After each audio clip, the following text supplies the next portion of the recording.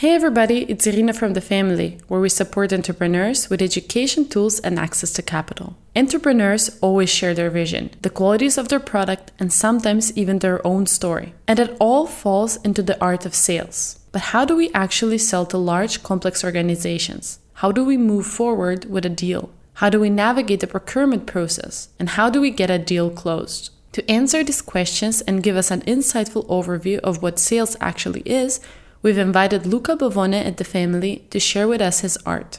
Luca is the founder and CEO of Projects, one of the leading co-living providers in Europe. Before launching Projects, Luca was one of the first hires of Dropbox in Europe. There, after opening several markets in the SMB and mid-market segments, he focused on selling into large-scale organizations, managing to close some of Dropbox's largest deals globally. I hope you enjoy it.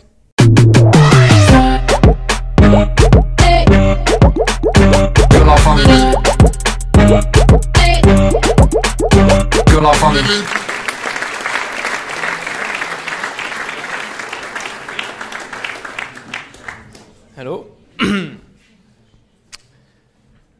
So we start with a quote from a very important SaaS investor, which says, "Once or twice in life, someone will give you a shot you don't quite deserve. Work 100 hours, do whatever it takes, make it happen." So my name is Luca, as Irina introduced me. Currently, I'm running a co-living startup called Projects. Before that, I was working at Dropbox, where I was basically starting the SMB team first, and then I moved to enterprise sales, which is where we will be focusing on today. So what I want to give you today is like the 10 commandments, the 10 key points throughout the sales cycle when selling into very large organizations. So first of all, what is a big deal? We define a big deal usually in sales, anything that is 6-digit or 100K or in ACV or ARR, whatever you want to call it. But it's not only about the size, it's also how transformational it is for your organization, because especially if you're a small company, it will require extra efforts and going above and beyond, as I said earlier. But other differences, of course, between small and large deals is not only the size, but also the sales cycle. Of course, 1 to 6 months is smaller deals, 6 to 12, even 24 months can be the large deals. Phone versus face-to-face, that's obvious. Very important difference that we'll see later is in one, you will be selling to the end user. So who buys is also who uses the product usually. On the other side, there will be the procurement process, which is for big companies the most important basically piece of information that you get today, how to go through the procurement process.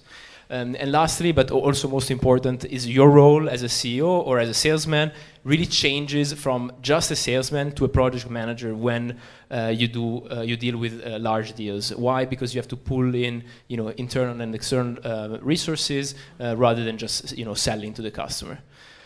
So the first question that you will ask yourself, especially again if you're a small company, is this really happening? So of course, again, since it takes so much effort, so much costs as well to run, and go through maybe 6, 12, 24 months for a deal with a large company, you really need to ask yourself that question.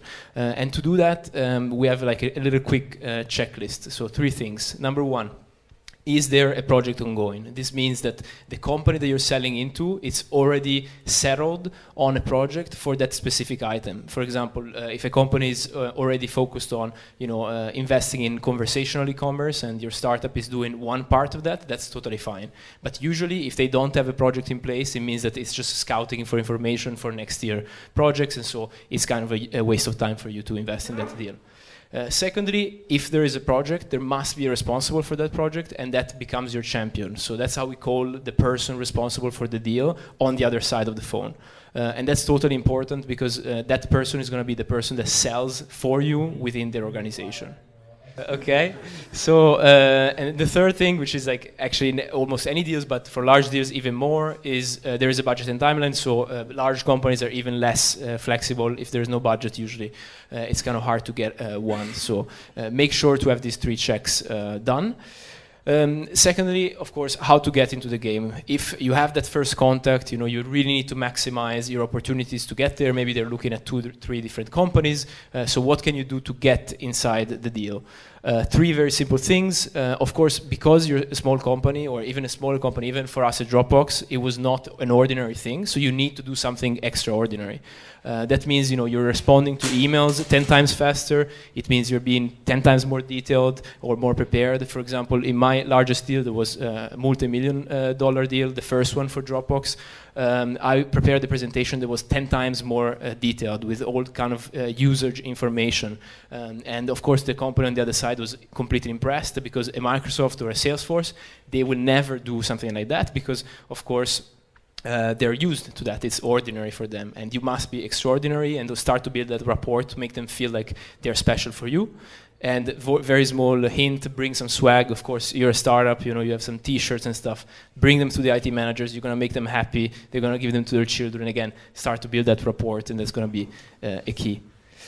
So the other question that you're going to ask yourself is, are we ready for this, right? And obviously, I can tell you, you're not ready. So this is very simple. When I started this deal, there was in, I think, January of 2016, Dropbox was a 300 million per year company in revenues. We were about 1,200 people in the organization, and we definitely were not ready. So we were used to doing deals with like 7 pages contract from headquarters in San Francisco, all in English, very simple. And they arrived to my legal team with 120 pages contract in Italian. So they looked at me a bit strange, right? So if Dropbox wasn't ready after 80 years, you know, 10 billion valuation, your startup probably is not ready. And you just have to deal with it, you know. You just have to understand that you're not ready. And if you want to make that kind of sacrifice, then you just have to be kind of aware that you're making it.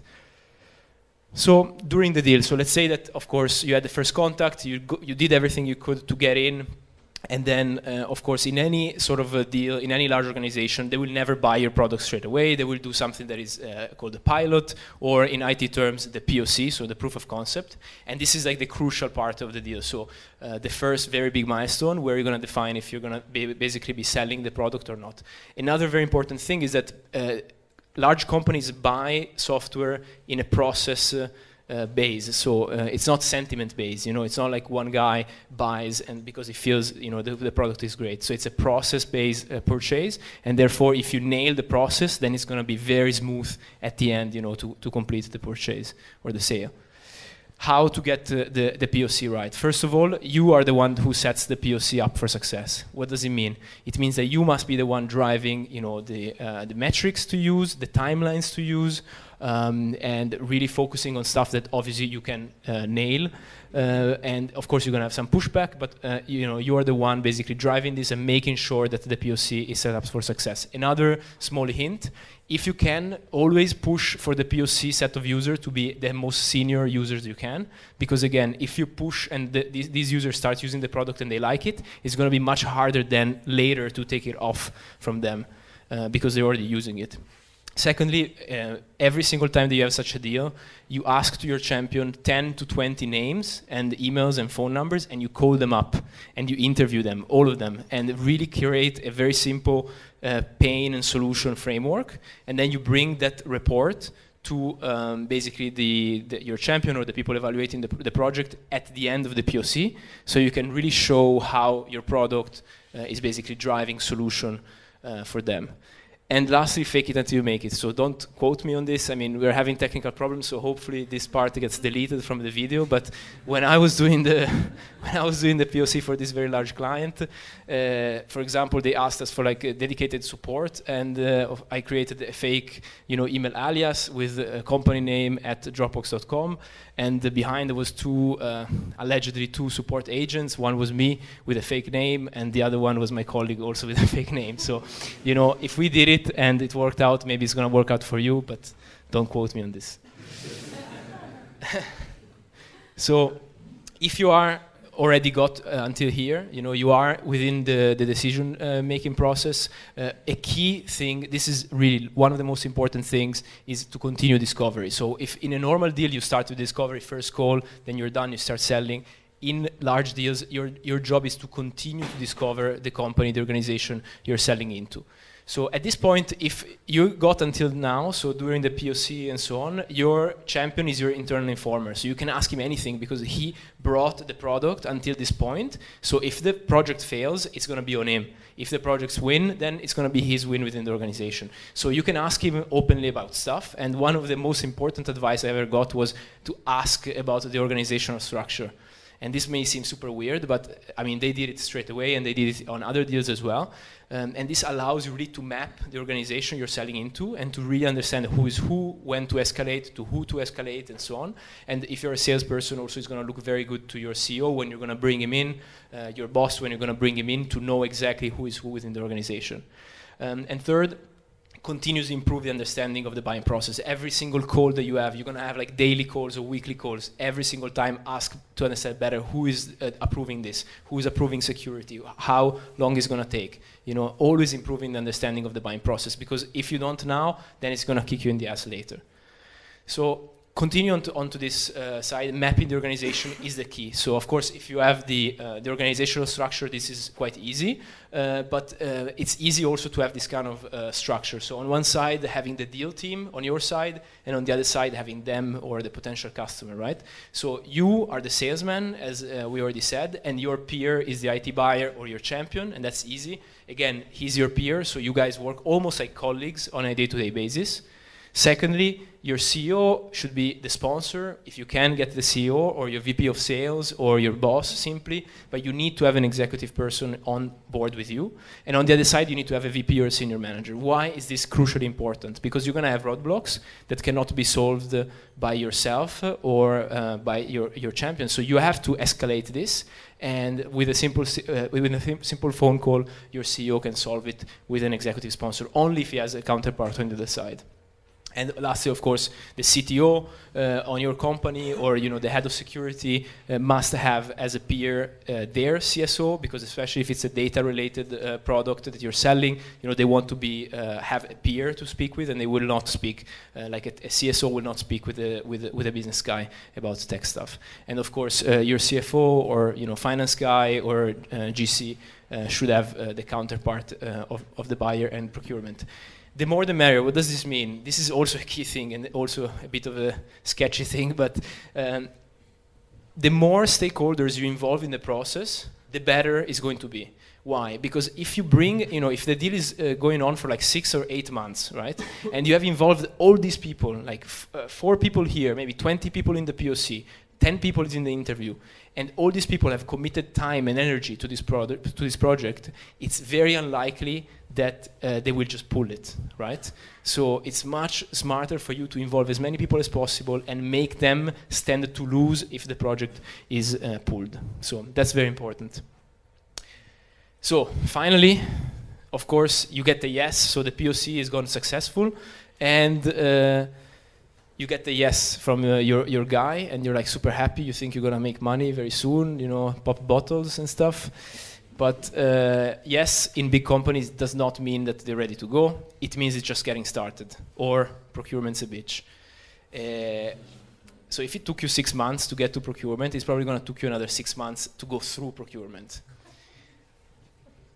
So, a couple of tips. First of all, price. It's highly important that you do not talk about price until this moment. Why? Because everything that is commercial, that has been discussed prior to the engagement of the procurement team, which are the buyers, will be scrapped. So if you promised for a discount, you already played your card, and then it's going to be very tough because you might not have margin to negotiate because it will be very aggressive.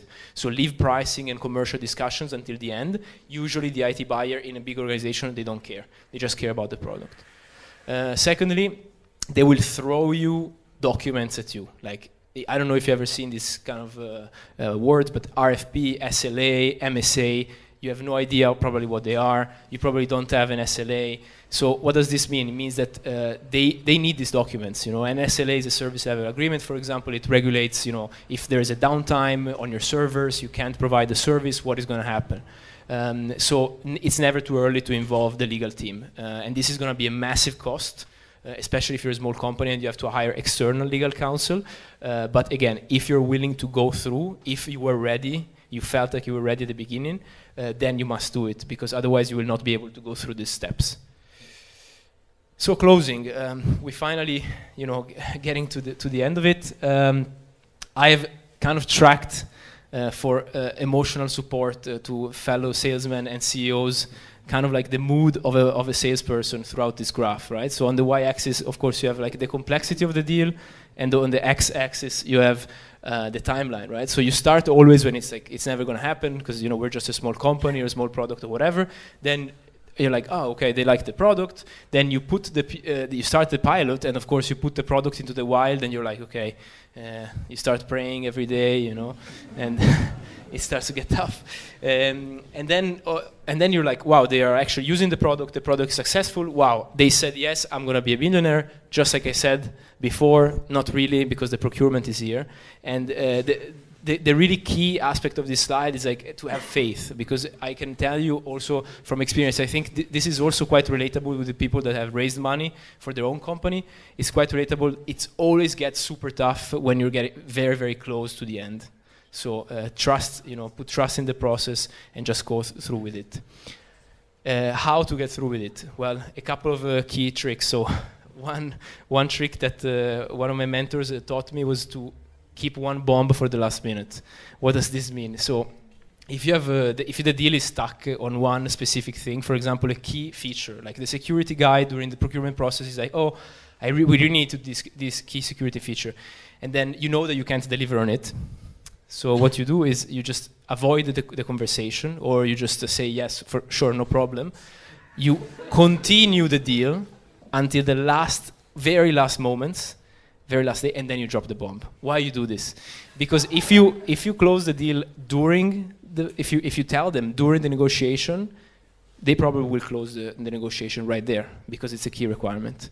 But if you let them spend another 6 months on negotiating, getting the deal in place, right, and then you drop the bomb on the last moments, they will hardly say no.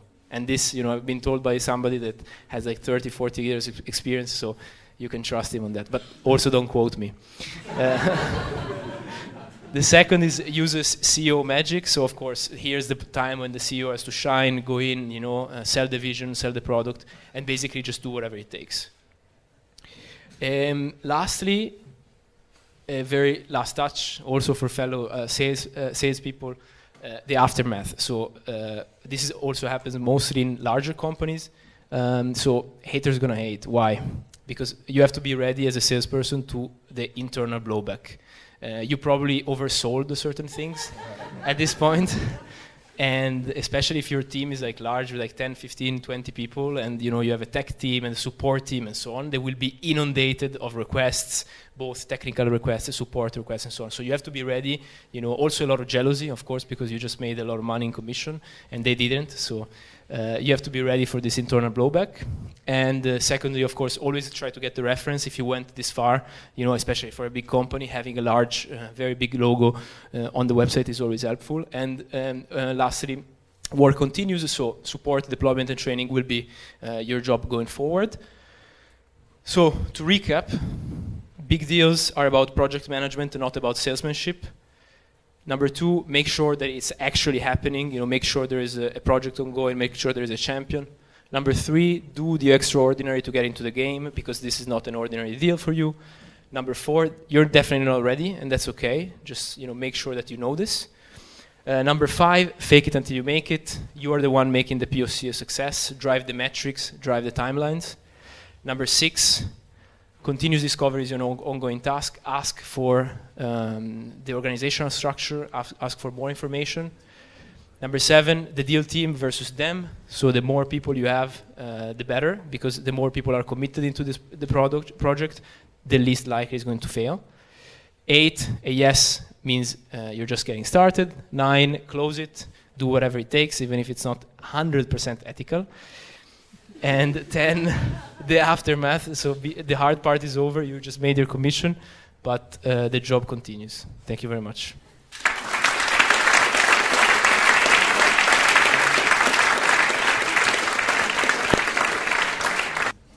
Thanks for the presentation. So when you worked at Dropbox, you said you had to prepare all the different contracts, service level agreement, and so on. Did it come from Dropbox or did the company prepare it for you? So that's a very good question. So usually when you go into a big deal, you always bring your own documents, right? Like all the management team from your own company, they tell you, let's use our documents. Obviously, when you go into large companies, we dealt with large, for example, public organizations in Italy, but also in Germany, my colleagues and so on. These large organizations, they have their own documents. So basically, their own documents, they're in their own language, so it's German or Italian or Spanish and so on.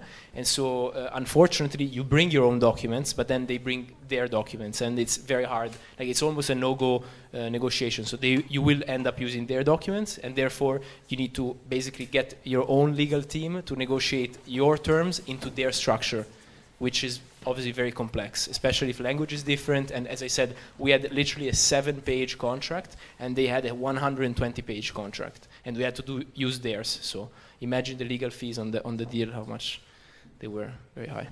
Right here, in the back. Thank you so much. Can we go one slide back to the 10 Commandments, I think? Yeah. Sure. Yes, the first one is project management, which I quite agree with it.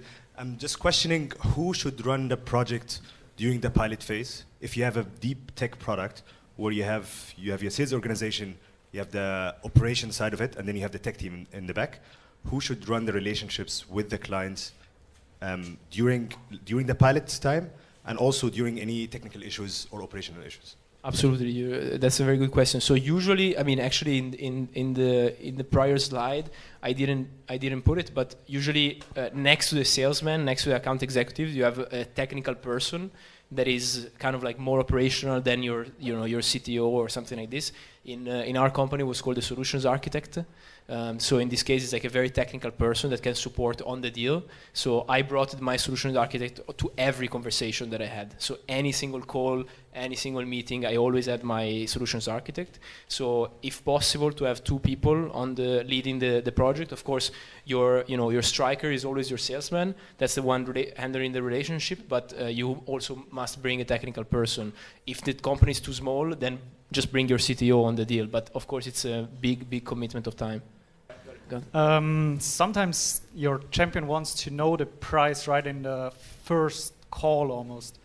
What's your strategy there to keep the commercial talk to the proper end? Yeah, absolutely. It's a very good point. So I also was asked all the time the price, and a very, very important thing that I've always been told and that I've always done is if they ask you about the price, you tell them the price on the website. And then they're like, oh, but we're a big company, whatever. And then you say, it's fine, we can discuss the price later, but this is our base price, just so you're aware. But you have to stick with it, And it's super complex. I've been there, and I've also made mistakes. But you must try to stick with it. That's the price. You keep that price. So you always go for the face value that you have. Hi there. You mentioned the champion is a really important person because they're obviously selling it within the company. Who is that person often end up being, and how do you identify that person if you're going into the deal from the beginning? Very good question. So usually it ends up being IT manager or IT project manager. That's usually like the title that they have. So usually in large organizations they have like an IT department, and within the IT department they have like teams that are structured into like, for example, mobile solutions, and all these kind of teams, and or e-commerce solutions and so on. And so each then person within those teams are staffed with one specific thing. So ideally, so if you wanted the title, it should be like IT manager, and then if you want to know exactly who to target, then I think ideally you need to have first an in within the organization. So can be like ideally within the IT organization, and then you just ask who is in charge of these kind of things. You're doing e-commerce, okay, who's in charge of the e-commerce solutions in the IT team? In our case, it was like mobile solutions, because it was like kind of file sharing, collaboration on the go. So that was like the team, and so that was an inbound request. So I didn't have to look for the right person; it was coming to me. But in that case, I would definitely just ask. You enter the company, and then you ask, okay, are you not the right person? Who's the right person? And then you just direct yourself to there.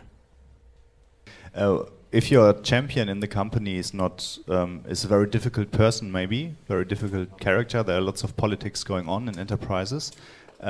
Would you actually go to another person as well? Let's say maybe we currently actually have the problem. We are doing a pilot with a large company, and it's a very complex character.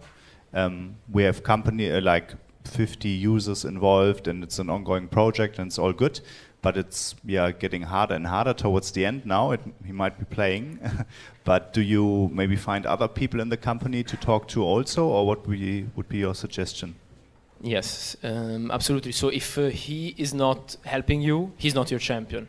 You know, like the fact that, I mean, you can have a peer, like a person that follows the project, like just in this case, but he's not a champion if he's not championing your product, you know. So definitely what you said, so if he's not helping you, try to, you know, go around it. Of course it's hard because, as you said, it's political organizations, you know, there's always a lot of politics. So of course having this structure, you know, with like one person above you, if you're the CEO, your sponsor can be like an investor or somebody. So if you have that extra layer of escalation, then you can try to escalate and then ask that person if there is another person in the team that you can relate to, you know, and try to go above and then below. And this way, because they have more authority, then it's easier for them to get switched. But if you go behind his back straight to the other person, then it would be harder because it can create internal sort of problems. Although it talks about when it's successful, but it's not always successful. So when you lose a deal, what do you do? How do you make the most out of this loss as well? Go home, get drunk. Do you interview the people afterwards, or is there? Look, at the end of the day, one thing that I didn't put here, but it's also very useful, is always going back to think about the sales funnel. So if a company, you know, seems like it's interested, but then doesn't buy in the end, it's just been going down in the sales funnel, and then it's just goes back up, right?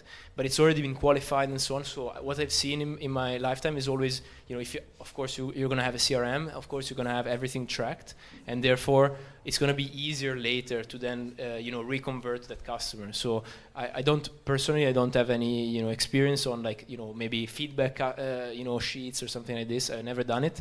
The only thing that I know is that a lot of customers that didn't buy at a certain point then bought like a year later.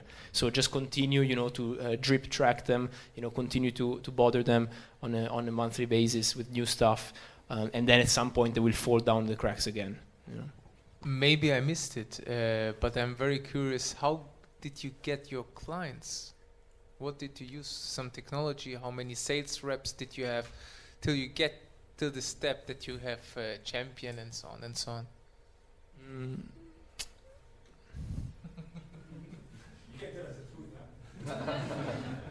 A true answer, please. Yeah, of course. I mean, guys, come on. I've been the most real person on this stage. No, thank you. I'm just joking. I mean, it's not. I don't really understand the question because it's not really a function of, you know, if you're asking like how many, you know, sales development representative do you need to have a constant inflow of such deals, then I have no idea. You know, so I really don't know how big should the team be to handle this.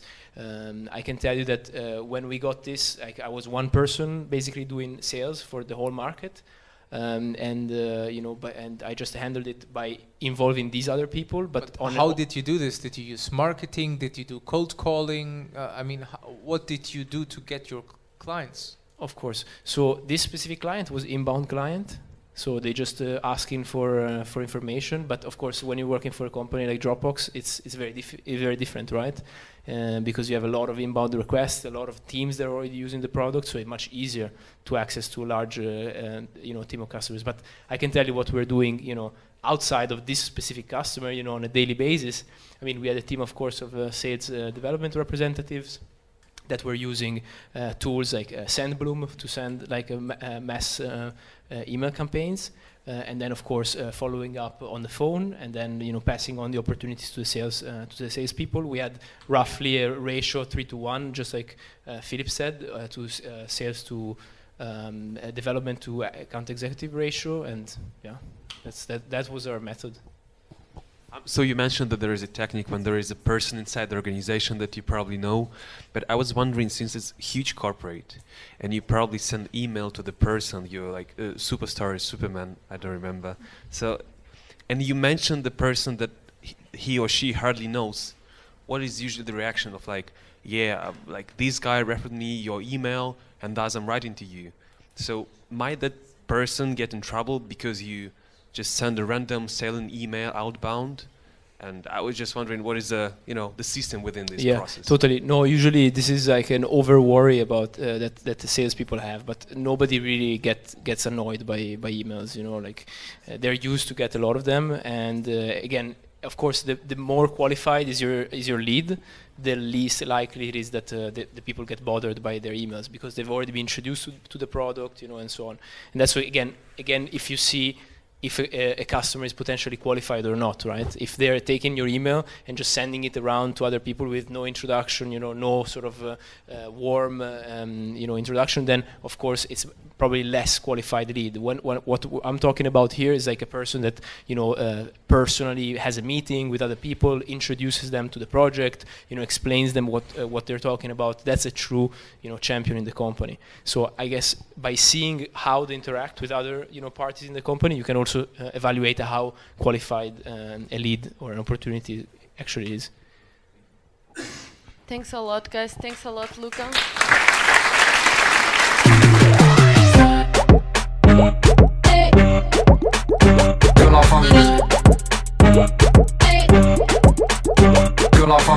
Thanks for listening, everyone. If you want to learn more about the family, go to thefamily.co. See you next week.